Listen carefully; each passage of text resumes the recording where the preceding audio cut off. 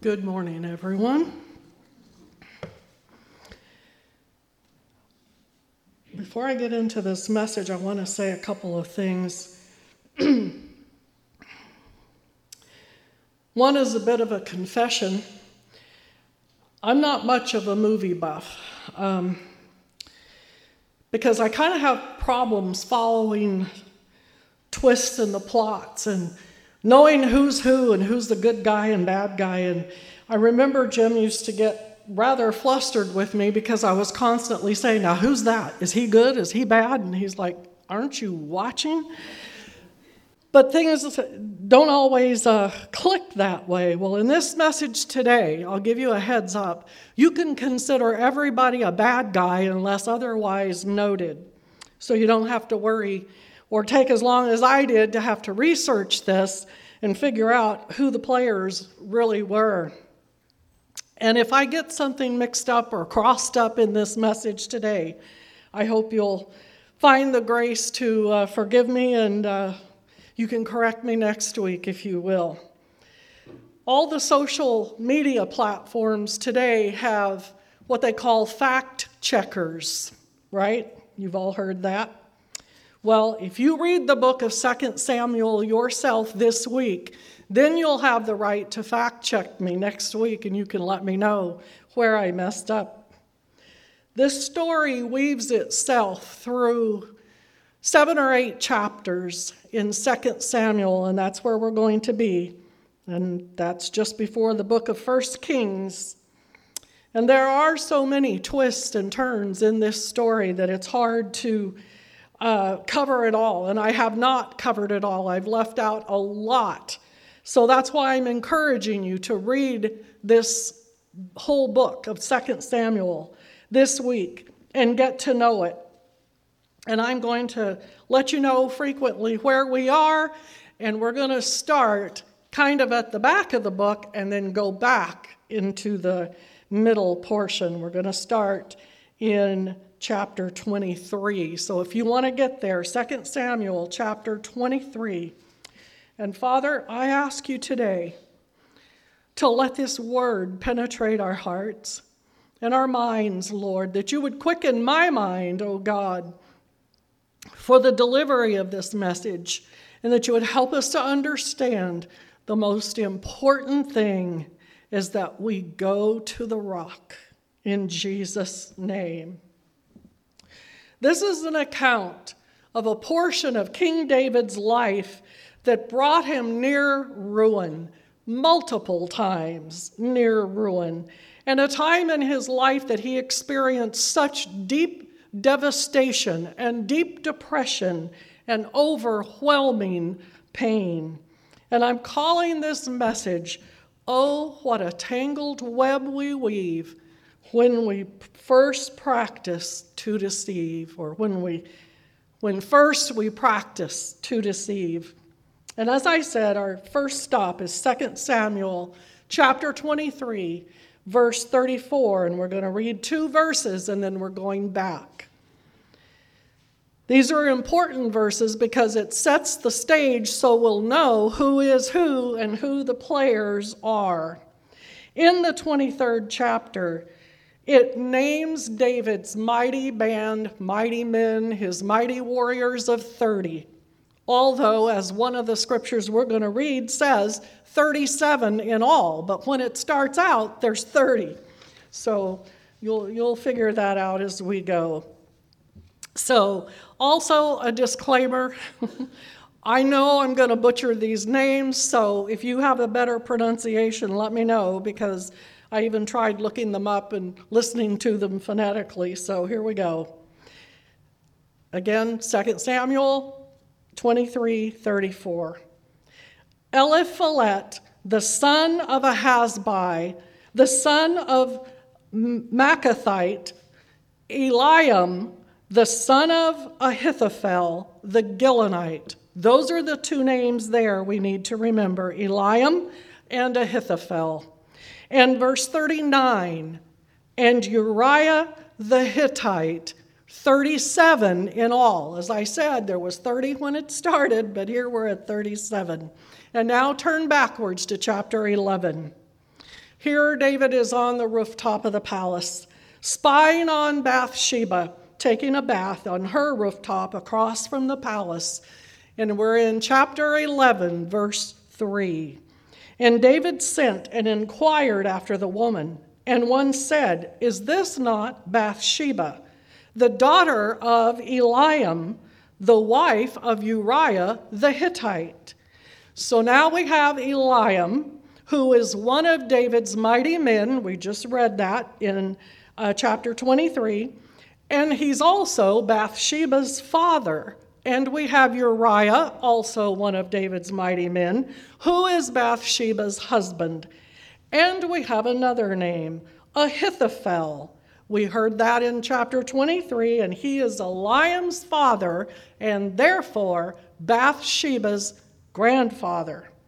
Moving to chapter 16. I'm only going to read a scripture here and there, but I'll let you know where we're going. Chapter 16, verse 23. We're going to learn more about Ahithophel. Verse 23, "And the counsel of Ahithophel, which he counseled in those days, was if a man had inquired at the oracle of God." His counsel was as if a man had inquired at the oracle of God. So was all the counsel of Ahithophel, both with David and with Absalom. Remember that. So we know that Eliam and Uriah were warriors, and Ahithophel was David's right-hand man, counselor. So Bathsheba's father, Eliam, she's married to Uriah. And it said that Ahithophel's counsel was as though one went to an oracle of God, not that Ahithophel was an oracle of God. Very important detail there. So in chapter 11, it details how that before David could get Bathsheba to be his own, he had to dispose of her husband, his own mighty warrior, one of the 30. So David had him killed in the battle. And the Bible is very clear about the fact that God judged David for this sin. But it was also very clear that David dealt with this sin. He faced it, he owned up to it, he repented before God, and he asked for forgiveness, and God forgave him. But that wasn't enough for Ahithophel. Instead, he continued to carry this bitter gall against David deep in his heart, all the while serving in his court. Some writers say that Ahithophel served in David's court as his chief counselor for 50 years. Because now, by this time, he was a great-grandfather to Bathsheba and David's children. But we just read a big clue in the plot twist in chapter 16 when we read that Ahithophel also counseled for Absalom. Now, Absalom was not a good boy. He'd already caused his father great heartache. He'd murdered his brother Amnon because he had violated their sister, Tamar. And David had virtually covered up this family detail by keeping Tamar hidden away and keeping her as a widow living alone. So in retribution for Absalom murdering David's son Amnon, David shut Absalom out of the palace for a period of almost 3 full years and refused to see him face to face. So being shut out of the father's court burned a rage so deeply in Absalom's heart that he began to seek revenge. And Absalom planned his own father, the king's murder, so that he could take the throne away from David. And then together, combined with the great counsel of Ahithophel, Absalom spent the next 4 years laying the groundwork and preparing the people for this coup d'etat. Absalom knew how much David was loved by all the people. So he had to work really hard to sway them away from his father. He told the people that David was much too busy to hear their problems and to take their court up himself. So he said that by the name of the Lord, you should make me judge and jury over your matters. And the people fell for it. Even David's most trusted, loyal friends and servants, the leaders in all of his entourage, turned away from David and aligned their heart with Absalom.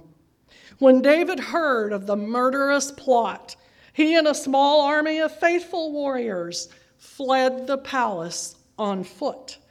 He asked his army, knowing that they were going to go toe-to-toe with Absalom's army, to spare his son and be gentle with Absalom when they caught him.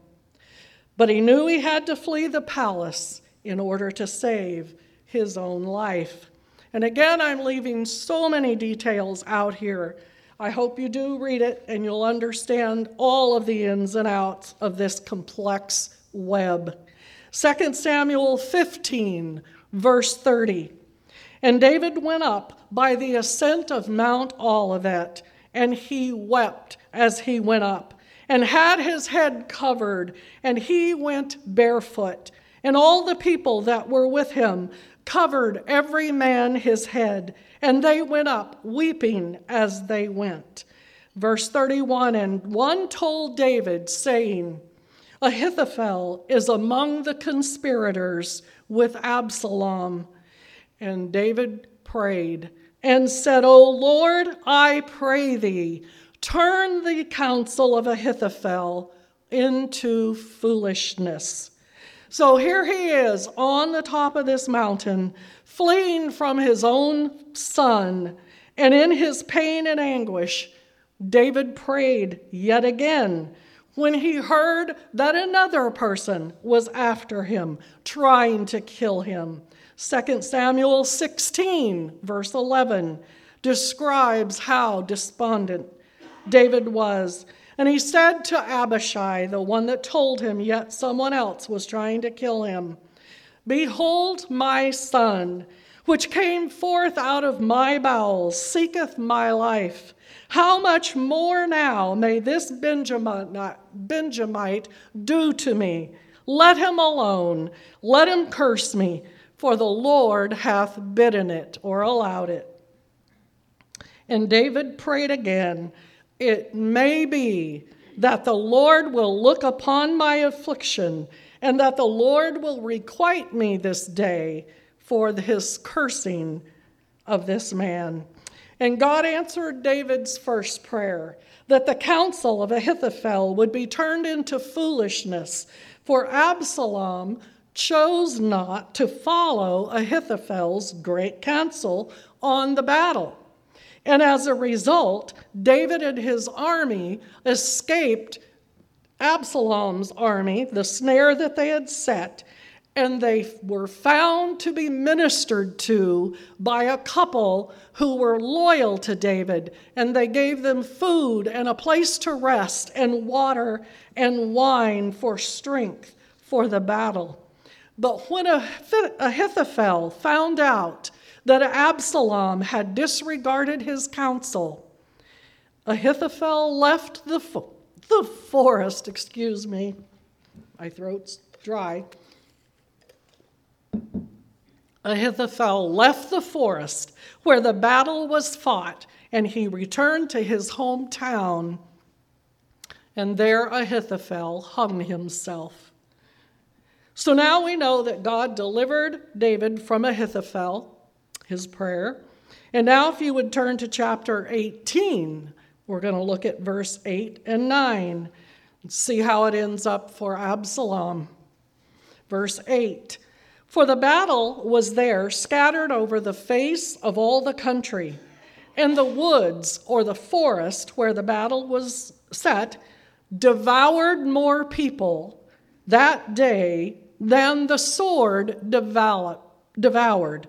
God used the forest to win the battle for David over Absalom's fighting men. Verse 9, and Absalom met the servants of David, and Absalom was riding upon a mule under the thick boughs of a great oak tree, and his head caught hold of the oak, and he was taken up between the heaven and the earth, and the mule that was under him went away, and left him hanging by his head in the oak tree.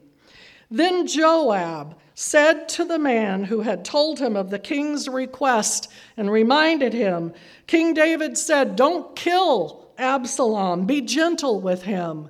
And Joab said, I'm not with you on this one. And he took 3 knives in his hand, and he thrust them through the heart of Absalom, while Absalom was yet alive, hanging in the tree. And David's heart was so broken again, and he was in mourning yet for another son that he had lost. And he cried, "Oh, my son Absalom, my dear, dear son, rather it would have been my death than yours. Oh, my son Absalom, my dear, dear son." So David collected himself. He greeted the people back in Jerusalem. And the Bible says he entreated God for the land. He went to prayer to God for the land. And if all this wasn't enough that David had experienced to this point, there were 4 more battles that David had to fight to free the land of giants. There were 4 Philistine giants left in the land. They were all the sons of one of the giant gods named Rapha. And one of those 4 was Goliath's brother. He was the one that was so big he had 6 fingers on each hand and 6 toes on each foot. But by obeying God's order to wipe out these 4 giants, the Bible says that God eradicated from the land the race of ungodly giants through David. And how was your day? In chapter 23, David breaks out into song, and he's worshiping God. And he said, "The Lord is my rock, my fortress, and my deliverer, the God of my rock, and in him will I trust. He's my shield and my horn of salvation, my high tower and my refuge, my Savior, and he saveth me from violence." I started out telling you how overwhelmed David was through all of these events. And like I said, there's a whole lot more that I didn't cover here. So do read it if you want a good action movie plot. Oh boy, this one's full of it. The second chapter of, the 2 Samuel, definitely. But how this all started was this week,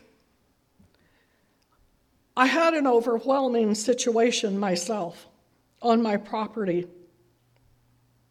And I had a complete meltdown and a pity party. It's been a long time since I've felt that alone and that helpless and incapable of handling the situation. And it was urgent and dire. And I went to prayer and I said, "Lord, you've walked with me every step these last 3.5 years, but now this." And overwhelmed was the word that came to my heart. It's all I could see. It's all I could feel. And I saw no relief and no way out. And the Lord led me to Psalm 61. If you feel overwhelmed, I encourage you to turn to Psalm 61 because it's where David sums up the whole events of 2 Samuel. And he puts it into one little plea here to God. Hear my cry, O God. Attend unto my prayer. From the end of the earth will I cry unto thee. When my heart is overwhelmed, lead me to the rock that is higher than I. For thou hast been a shelter and a strong tower from the enemy, and I will abide in thy tabernacle forever, and I will trust in the covering of thy wings. I want you to know that God made a way through my situation. It's had a good resolution, and I might tell you about it a little later, but right now that's enough to say.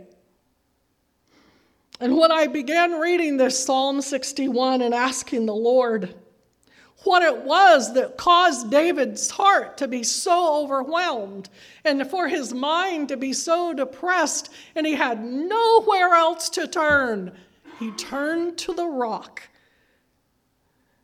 There's another scripture in Psalm 55 where David said, "When I was overwhelmed, you, Lord, took my hand."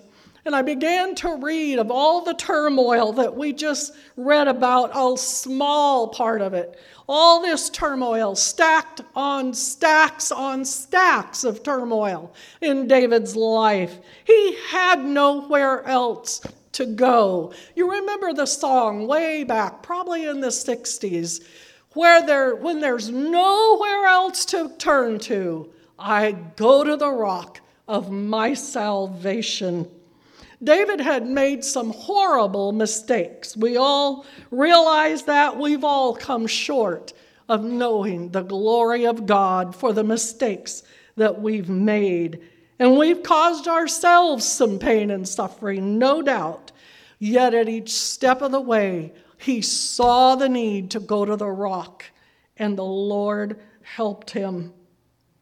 The Lord gave him the victory. Not only did God give him the victory personally in his personal life, but he slew the giants that were plaguing the Israelites, the Philistine giants. All 4 of them David conquered, and it ridded the land of the giants' race. I believe that God will do the same for you and for me. When we are overwhelmed and we have no place else to turn to, we know that we can go to the rock of our salvation. Amen? Will you stand with me this morning? David said, I cried from the ends of the earth, Lord, screaming, help me, help me. And God heard his plea and helped him. Has anybody else felt an overwhelming situation that you had no control over, and it was like a wave that just came over you? It didn't move the rock. It didn't change where the rock was. The rock stood fast, and we can go to him. Father, maybe there's one here today that feels so overwhelmed, Lord, like I felt earlier this week. David said, I can't even lead myself to the rock, Lord. You have to lead me. Oh, Lord, I pray today that you would grab the hand of that one and lead them to that rock of salvation.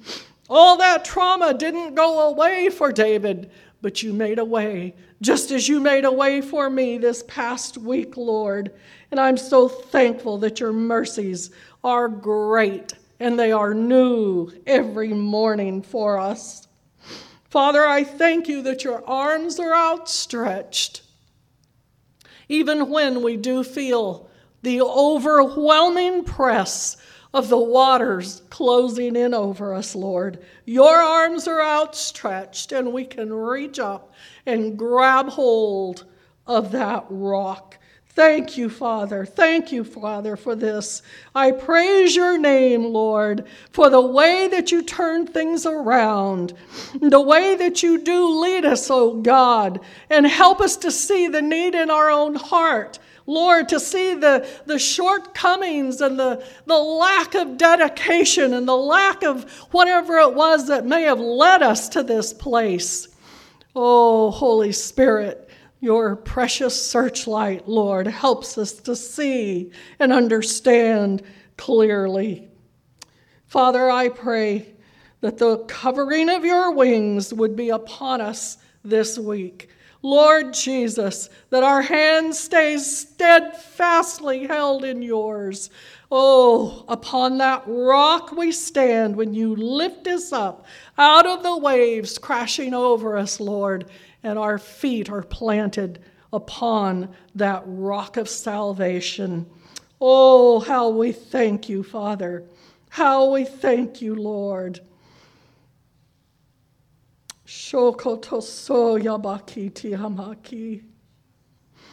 Hallelujah, hallelujah. Jesus, we just love you today, and we thank you for being with us. Go with us from now this week, Lord. In Jesus' name, amen and amen. Now don't forget to read 2 Samuel.